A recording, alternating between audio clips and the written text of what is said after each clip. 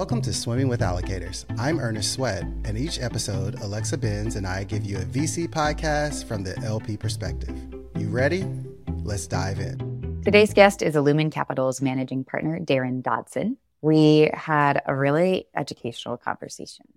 Yeah, I felt like it was a history lesson and one of the best ones where I was captivated. But this episode, I will remember, we learned what people get wrong about diversity in venture and why this applies to you. Yeah, you listening, GP and LP, and your friend who hasn't heard the podcast yet. So with that, let's dive in. Today, we are speaking with Daryn Dodson, the managing partner of Illumen Capital.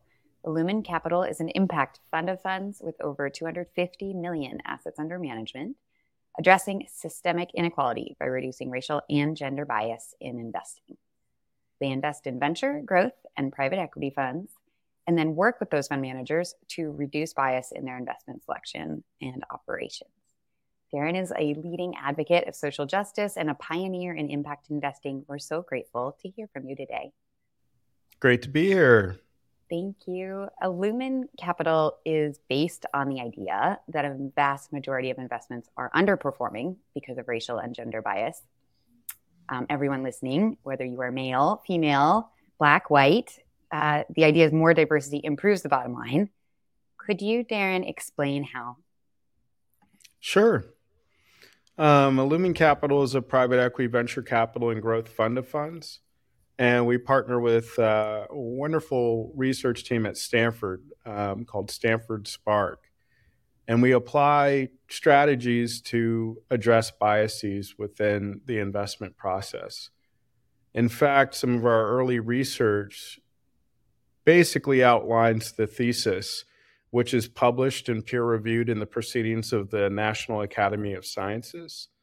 And that research shows that basically the higher Black managers perform, the more bias they face, which is a fundamental problem for those that want to achieve optimality in the asset management business.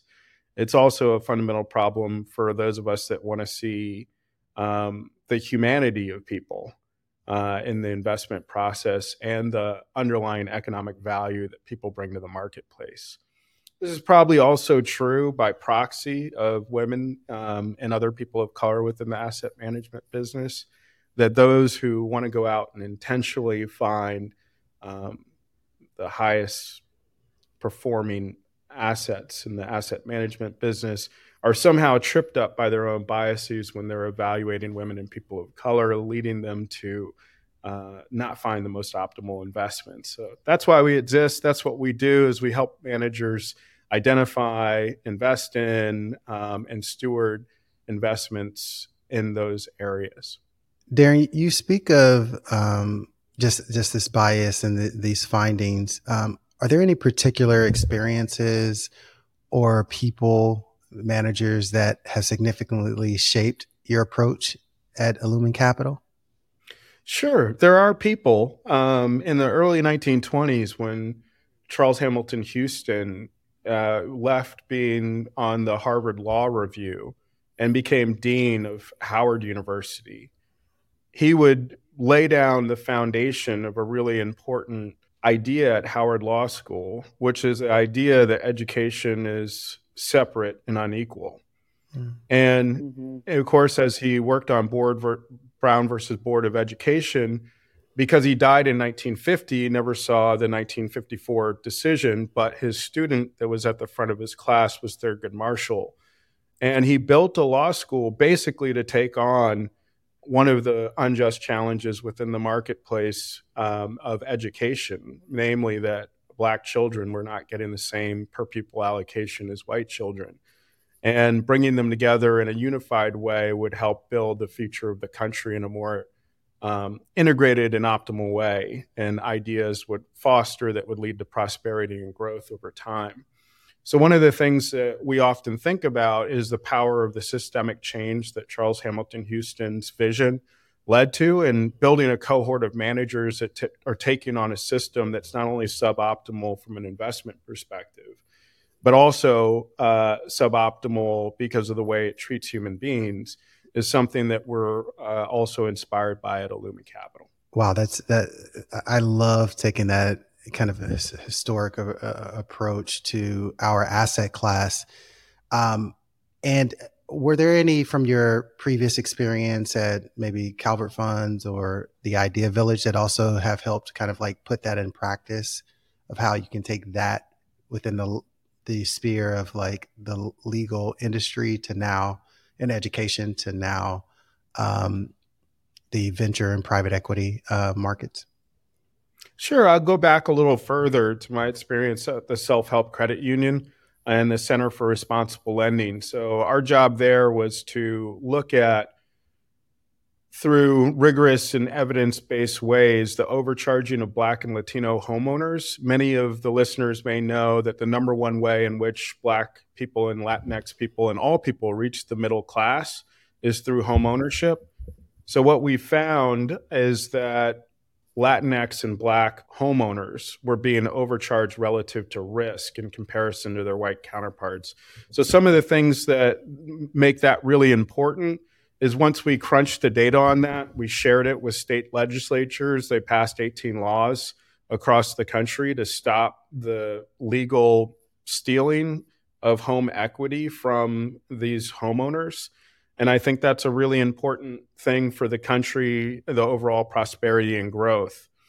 So that's one experience I borrow from, because Illumen Capital is based in an evidence-based way. We're looking at the way that financial markets underestimate and overlook women and people of color. And we're trying to enable well-meaning people, in this case, to examine their biases and look at the opportunities that they might be missing within financial markets. That leads to your strategy, which is both investing capital as well as the training program. Can you describe for us how that works and why both are included in your strategy? Sure. So when we partner with funds, we work with them to understand and benchmark where they are in terms of their diversity, equity, and inclusion efforts. And we measure the year-over-year improvement in the funds in terms of their ability to address biases within the hiring, promotion, retention of talent processes, within the board construction of their boards that they often own and control, and then also within their investment selection processes. One of the funds that we worked with, in fact, looked at their pipeline. And when they re-examined their pipeline through some of the work that we've done in partnership, one of the things that they found is that they were labeling Black companies often too early. And when they went back and examined the differences between Black-led companies and white-led companies, they found that even though they had the same revenue, it was actually the person reviewing the pipeline that was, basically interpreting the data in the wrong way. So what they were able to do is rethink their pipeline, adjust the CRM criteria, and have a double check in the process to ensure that there wasn't bias. And we know this is an important practice because oftentimes, I was kind of joking with some friends and I said, do you know what Friendster is? And for a lot of the listeners that are probably older than 40 or 45, they probably know what Friendster is. And because many people younger than that don't know, that's kind of the point. You don't win in venture by being number two. Oftentimes, you win by being number one. So by finding the best companies, and not just the companies that look like a lot of Silicon Valley currently, we call that a familiarity bias, we're able to really unlock the vision of managers and partnership with them to see latent value in economic markets. And to that point, Illumen Capital just published a survey of fund managers, and over half responded saying they didn't know what to do, and what was a top barrier to making progress on diversity at investment firms. You mentioned the understanding where your bias is coming from and incorporating that into the diligence process. But what other actions or changes do you recommend managers incorporate to improve the representation of underrepresented people of color in investing? Yeah, great question. So yes, the survey said that many people and organizations don't know what to do. And that's for two reasons. One is that many of the managers are just starting the program. And just like the 12-step program, the first step is to realize that there's a problem, right? And that is a powerful realization, because many people in venture capital, even though it's like the rest of the financial services industry, 1.4% of $82 trillion in capital managed by women and people of color combined, they don't think there's a problem. So the importance of realizing that there is a problem is the first step to the agency to transform and change that problem. So that is the beginning point of our process with our managers. We also make available the training at all levels of the firm, which is really important because many diversity and inclusion trainings start with just the people in the lower ranks of the firm, and all partners in this case, in our case, are partnering with us as well as the rest of the firm, so that there's an entire organizational effort to move things forward. Not only that, we have a cohort of managers, which also helps to shift the field. So by having managers that are working together across private equity, venture, and growth, that's enabling a group of people with a particular way of seeing the world to advance across multiple phases in the economic system. This idea of seeing the world without bias and looking at evidence-based ways to address biases in their processes. So as we know that many venture funds will seek later rounds from other venture funds, and in some cases private equity funds or growth funds. And in that case, they need partners that can also see the same vision in the world. And that's something that we're really proud of advancing across our capital deployment strategy. No, this is interesting because it's in contrast to some folks that we have had on the show before that are specifically focused on less represented managers. But you're having these conversations with all managers. And speaking of a history lesson, it reminds me of my high school advisor, or college advisor, who was basically responsible for Medicare being launched across the United States. And if you wanted your state to receive any of this money earmarked for kids and elderly, you had to desegregate your schools.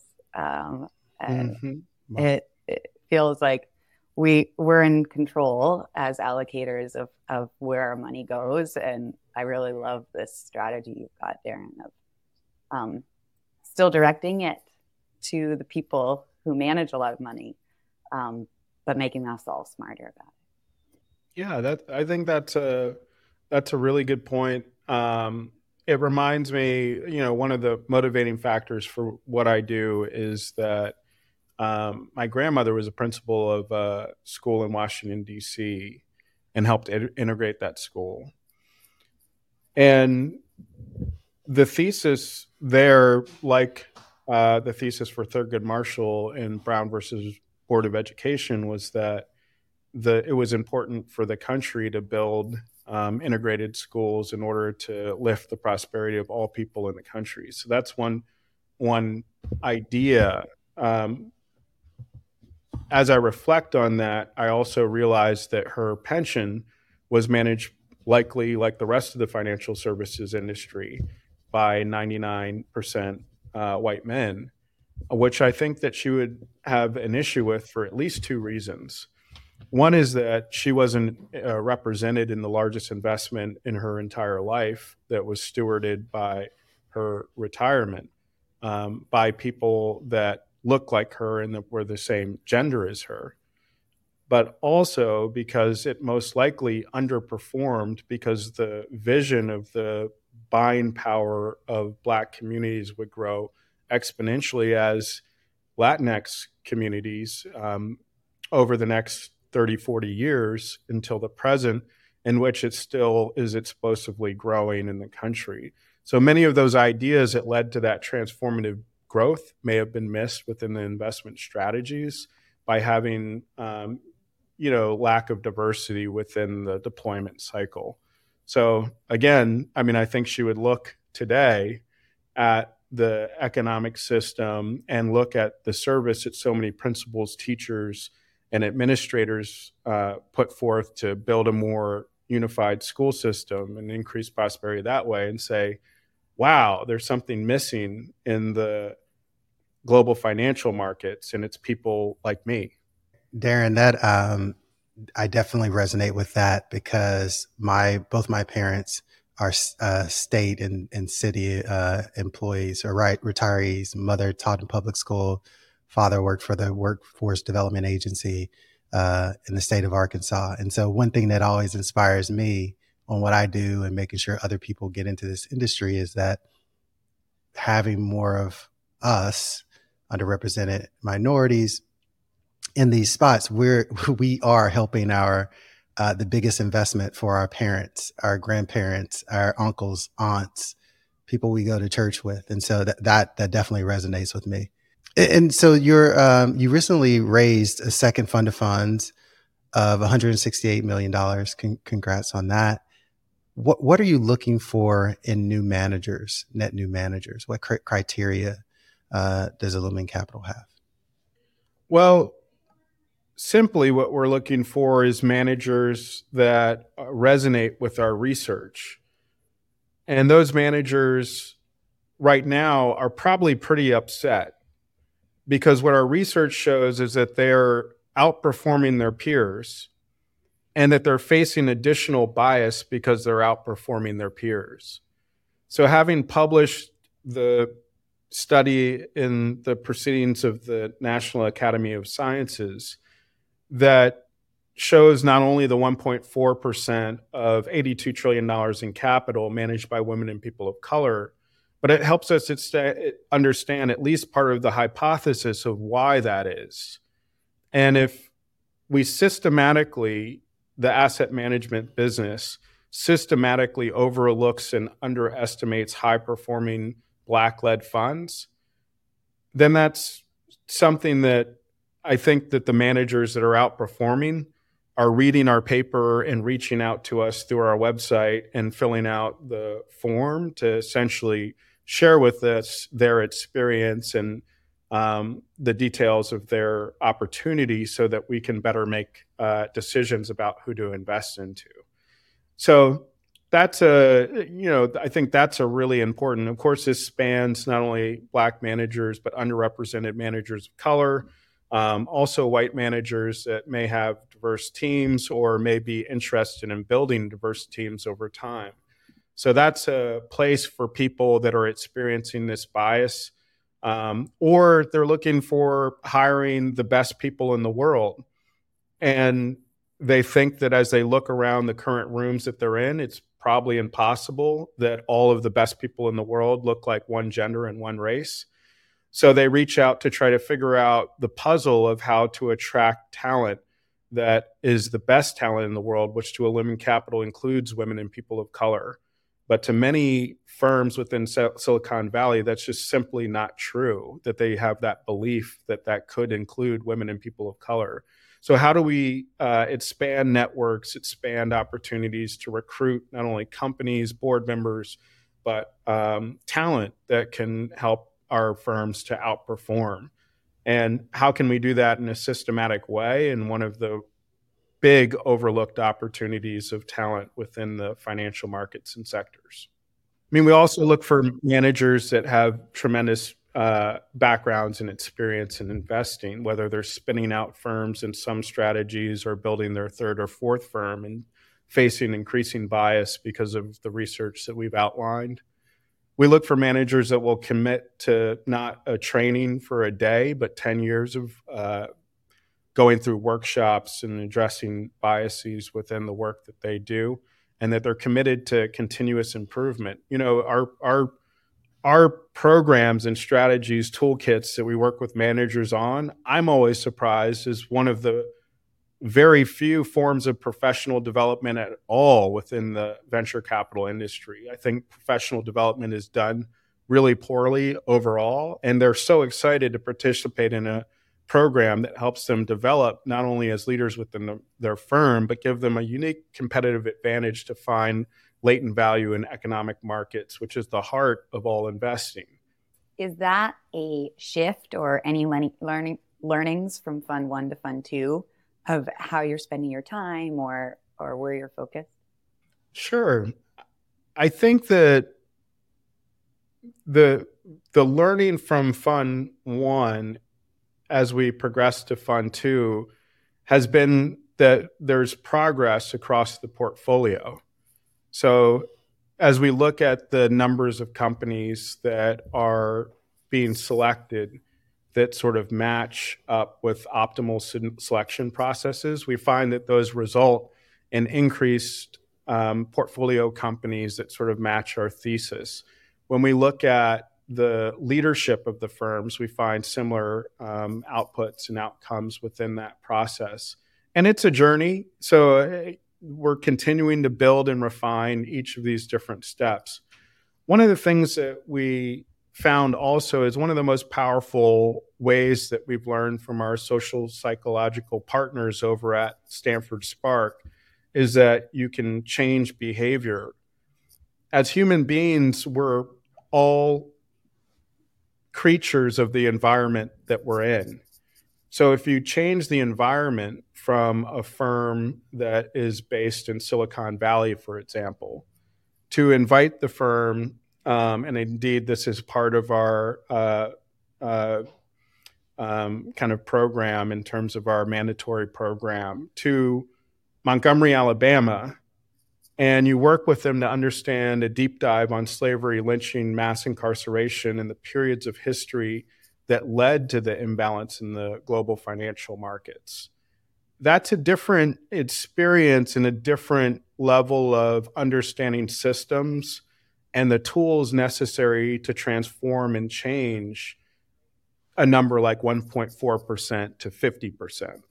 So it creates the capacity for the group to work together to take on challenges that can, yes, lead to optimal performance within financial markets, but also is really important within the culture of the firm itself.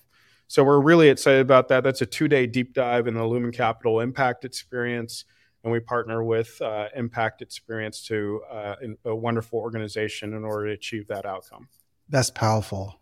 And I know that has waves of impact, not only in those firms, but as they started to do it, being examples and outperform, others will start as well. Oh, I was just going to say that the audience is probably familiar with the recent increase in interest rates that have been moving through the financial system. What some may not know is that at least one of the people responsible for increasing interest rates is the only Black woman in the 108-year history of the Federal Reserve Bank. And that's Lisa Cook, Dr. Lisa Cook, who is a professor and has done a bunch of amazing research, which really I've been reading a lot of lately. But I thought the listeners would be interested in knowing that her research from 1880 to 1968 really dives into the period of racial lynching terror within the United States. And one of the reasons that that's so important is that as an economist, she also details essentially the size of a small or mid-sized European country in terms of GDP has been lost in the United States because of the lack of patents filed by Black entrepreneurs during that period from 1880 to 1968. So if we want to think about how to transform and change that history to catalyze latent opportunities within the U.S. markets, even as periods of, with George Floyd and others that have been targeted and killed, there's still arguably racial terror in the culture that prevents the innovation that leads to the lack of overall global competitiveness for the country. So I think there's some really important elements to look into Lisa Cook's research that match up with our thesis at Illumen Capital. And it's another important person in leadership that is exciting to follow and look at. So other listeners might be interested in learning more about Dr. Lisa Koch's work. To that point, a common thing we hear from allocators is we don't invest in someone because they're a woman or just because they're a person of color. And they use the kind of 1980s, 1990s term of we are colorblind. But it sounds like you see the gender and race as a positive differentiator.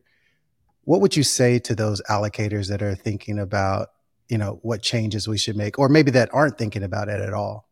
I think that finance is often respected generally as a deep, lifelong learning opportunity. And certainly successful investors often cite compounding learning as one of the most important aspects that lead to compounding returns within finance. One of the things that I often am surprised by is the idea that there's massive untapped value in underestimated and overlooked asset managers. Many of these asset managers are Black and women-led funds. So it seems to me that an investor is basically dead if they stop learning. And one of the greatest opportunities to learn is to learn about the biases that prevent half of the world from allocating capital. And if we look at Daniel Kahneman's research, in which he won the Nobel Prize, we would see that biases are one of the really important things that prevent investors from achieving returns that are consistent with their goals. We see that when we apply that same methodology to one of the largest areas of bias, women and people of color within asset management, that there's a huge investment opportunity. So what I would say is that there are always going to be investors that have stopped learning. And that's a dangerous place to put capital. And so one of the tests that we look at when we are evaluating managers is whether they're willing to continue to learn in one of the great areas, I think, of investing in our lifetime. So that's a great criteria for allocating capital, is figuring out which investors have stopped learning and which are continuing to pursue the compounding nature of learning that so many like Charlie Munger and Warren Buffett have proposed, over their life and career. Yeah, this is that second order thinking that VCs pride themselves very much on, being able to see sort of how one thing will end up benefiting their investments down the road. And a great example. Now we're going to take a quick break to speak with our sponsor. On the show today, we have an industry expert and sponsor, Renuka Kumar, the managing director of investor coverage at Silicon Valley Bank's, a division of First Citizen Bank. Thank you, Renuka, for partnering with the show, and glad to have you today. Thanks, Ernest. It's so great to be here. And, first off, I just wanted to say thank you for having us as a partner. Having this forum to hear directly and candidly from LPs who are funding the future of venture is incredibly insightful in any environment, but, especially in today's environment. So thank you. So Renuka, you've been with SVB for 18 years. What should VCs and LPs listening know about SVB today? Yeah, long time at SVB. The thing I would say about SVB today is that we are nearly 8 months into the acquisition by First Citizens Bank. We're operating as our own division, still known as SVB. And under First Citizens, we're benefiting from the strong and diversified balance sheet under their umbrella, while also maintaining the same commitment to the venture ecosystem that you've always known from SVB. And as our clients continue to tell us, they have not seen any difference in our commitment to their companies and our offerings. Absolutely. You all have been a staple and will continue to be a staple in the future of this industry. And to that point, what does the future of venture look like from where you all sit at? Yeah, that's a good question. The thing about venture and investing in innovative technologies is that there will never be a lack of good companies being formed.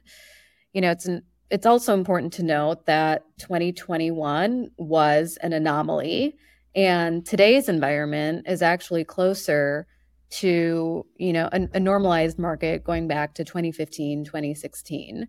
So, we are seeing healthy activity and sustained valuations in certain segments, particularly the seed stage. We're seeing a lot of activity there, robust valuations.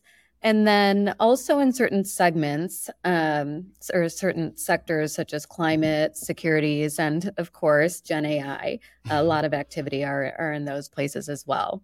So I think we'll continue to see activity into the next couple of years for a few reasons. The first is that over 70% of companies will need to raise in 2024. These companies are the ones that raised the seed, the A couple of years ago. They've done some extension rounds, some RIFs perhaps, and now they're really nearing the end of their runway from those initial rounds. And then same goes for the growth stage too. We're also seeing signs of growth investing picking up. Now, not to the levels of 2021, of course, but there have been a few IPOs, and some of the fundamentals are going to be strong for certain companies next year. There are going to be more companies in good shape to go public, and it remains to be seen when the window truly opens. But I've heard talk of perhaps the latter half of 2024, we'll start to see that IPO window open a little bit more. And then lastly, we're also seeing some macroeconomic factors in our favor, with inflation slowing and with talk of potential rate cuts in the near to medium term from the Fed, which should provide a nice, boost to this space. Yes, yes, absolutely. Looking forward to all those things going in the industry's favor. Lastly, is there anything, given where SVB sits, and you're involved with all the different stakeholders within the ecosystem, whether it be LPs, venture capitalists, or even the founders and companies themselves. Is there anything that you think those groups misunderstand about the asset class that you're able to see from your kind of Nexus seat? Yeah. Well, I don't think this is necessarily misunderstood, but it's probably worth reiterating. Investing in venture is a long-term game, as we all know. It's an inherently risky asset class, and we should be expecting volatility over the course of this long-term investment cycle. And, right now there are really good companies being formed. We have a lot of visibility into these early stage companies, even pre-institutional round. And, we see this company formation with exceptional talent, and they're being funded at pretty attractive valuations from the investor standpoint in today's market. So that should mean, a good vintage for 2023, 2024 investments looking ahead. Renuka, you're such a great partner in the VC ecosystem. Thank you for partnering with us. For folks who are interested in getting in touch with Renuka and SVB, feel free to email her at rkumar, Kumar, at svb.com. And now back to our LP interview. You're meeting with so many emerging managers. Are there any trends as somebody who's taking these pitches? Our GPs listening don't necessarily know who they're up against. And curious what you're seeing out there in the market. Anything you'd love to see more of? Well, the verticals that we invest into are transformative health tech, ed tech, financial inclusion, and environmental transformation. And what I would note about these sectors is that all of them are rife with bias. And one of the really important things about addressing biases within healthcare, doctors are biased, and we know that because of the outcomes and disparities. They're not intentionally trying to harm patients, but the results of these biases lead to these massive disparities. And if we accelerate these biases through machine learning and AI before we check them, we have a really difficult challenge. We know in the education system, Black and white teachers over-expel, discipline, and suspend Black kids at 4x the rate as their white counterparts for the same infraction. And if we don't think about that before we build language models that treat kids disparately, that also accelerate the AI and machine learning algorithms within EdTech, we have a really serious problem. Inversely, if we're able to, in these two areas and all the areas that we invest into, help address some of these biases, we create more competitive products for the end customer, in many cases, the Department of Education or the purchasing power of governments. And we create more of a competitive advantage for these companies. Similarly, within health tech, really important to make sure there's equity, is a growing purchasing power to demonstrate and deliver equity. As we look at the clinical trial space, it's really important to have drugs that work for all people in terms of prescription drugs, and not just some people. There are also market implications for that within the country and the world. So I'm excited that a lot of our companies have positive impact in the world, that the bias reduction work that we do makes them more competitive over time and really delivers to this positive oriented impact investing space, sort of something that it's been missing a long time, which is the dimension of economic value creation through the inclusion of overlooked and underestimated people. That's awesome. We know a lot has been changing within the venture landscape. You mentioned the interest rates have increased, and that's caused some contraction. Curious on how you think this all plays out within the venture landscape. Will we have less, more funds? And specifically, how will these trends impact emerging managers? Sure. Maybe I'll start with how it impacts us. So we know from our research partnership with Stanford Spark that in periods of increased interest rates, in periods of increased inflation, and periods of increased polarization leading up to the US election, for example, and also in periods where there's war, causing uncertainty to move through markets, that one of the outcomes of that is that bias increases. So people are trying to make knee-jerk decisions very quickly. They're under lots of pressure. They're sleeping less, lots of these other implications that lead to heuristics and bias. So what that means to us is that the 5 years of training that we've already done with managers is coming into a phase where it's even more important to apply these frameworks of deliberate analytical decision-making rather than rash emotional decision-making, to slow down and look at the rubrics when hiring people, and rather than relying on that gut feeling in terms of deploying capital. So as valuations readjust, there's a lot of a tendency to want to move to the other side of the brain and make rash decisions. And we find that our managers are more competitive in these markets because they've been practicing addressing biases over the last several years, beginning to bring that into each of their different practices and processes within the firm. So that's something that I think is really important to us.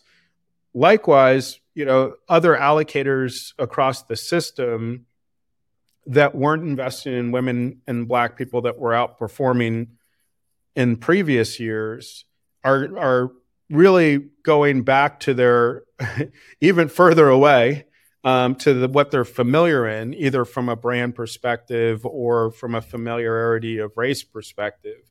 So what I would expect on the broader pools is that they may retreat from even the light programs that they have at the very time that they should be looking more intentionally at these dimensions of outperformance in order to achieve their growth of their portfolios over the next 10, 15 years. So it's an exciting opportunity for us to focus in on our strategy and continue to invest in and partner with firms that see the opportunity of multiple of the largest buying power demographics within the country, namely Latinx and Black buying power growth, and align that with the portfolio growth for those managers that can see a massive opportunity. Yeah, if you're deploying capital slower, this is actually the time you can go enroll in one of Illumen Capital's programs. You have you have time to put toward growth and then sort of self-improvement. Curious if there's anything else that fellow allocators or GPs tend to get wrong that you just would, you say, this is just not how it is. The fundamental idea that drives finance and the idea of achieving optimal returns relies on modern portfolio theory and looking at all available investment opportunities. The thing that most people get wrong is that maybe in the AI or machine learning, if they wanted to get on the cusp of these really important trends, what they would do is hire a bunch of people that really knew and understood these trends to build, a $1 trillion company, and to be on the cusp of understanding where those opportunities were. With Illumen Capital, I think that the global financial markets are imbalanced to the tune of about $40 trillion in capital, because half of the world is not included in investment decision making. So the question is, why aren't people relying on firms like Illumen Capital that have spent time building the analytics to see and understand proximity to these incredible investment opportunities that are overlooked and underestimated, with the magnitude of the potential opportunity? So that's what so in a way, the what are we swim in is imbalanced. It's not one allocator or some allocators. It's all allocators, almost by definition, are missing the massive opportunity. When I learned venture capital, one of the professors that I had that taught venture capital, who founded one of the great firms of our time in terms of return orientation, said what many listeners have heard: the two conditions to be successful in venture capital are, one, that the idea is non-consensus. So that means if you went around and you talked to lots of people, they'd say, you told them that women and people of color were a great place to look for investment opportunity. They'd say, well, I'm not so sure that that's the case. And it's only 1.4% of $82 trillion, where maybe there's something about the people that are already in the system that are just doing, wonderfully well, and we don't need to change it, which is exactly the conversation around the country. The other condition is that you're right. So I think that the research suggests, in collaboration with Stanford Spark, that there is a real opportunity here, and that what we would be looking for if we were applying the scientific method to this problem is we'd be looking for many allocators that go against their entire training over 20 or 30 years, that run the largest endowments in the country and the world, that run sovereign wealth funds and pension funds. And we tested them with high-performing Black-led funds with the exact same criteria as high-performing white-led funds. And what we found is systematically they chose only the white-led funds. So at a level of significance, it's really important to continue to look at and meditate on it for those that want to make optimal investments in the asset management business. So I think there's a there, and it's worth the hard work of the 10 years that we work with our managers, and we're very excited that they think it's worth the work, and that there's a big reward if we get it right. It's a reward for the human condition and the stop to the unfairly penalizing people for being successful in financial markets because of their race or gender, and it's a win for creating economic value within the financial system, which is, supposedly one of the important points of investing. Daryn, Thanks so much for all the knowledge, nuggets, inspiration. Thanks for being on Swimming with Allocators. Really wonderful to be here with both of you. And what a pleasure, Alex and Ernest. Look forward to continuing the conversation again soon. See you later, allocator. After Portfolio Tile, Investing with a Smile.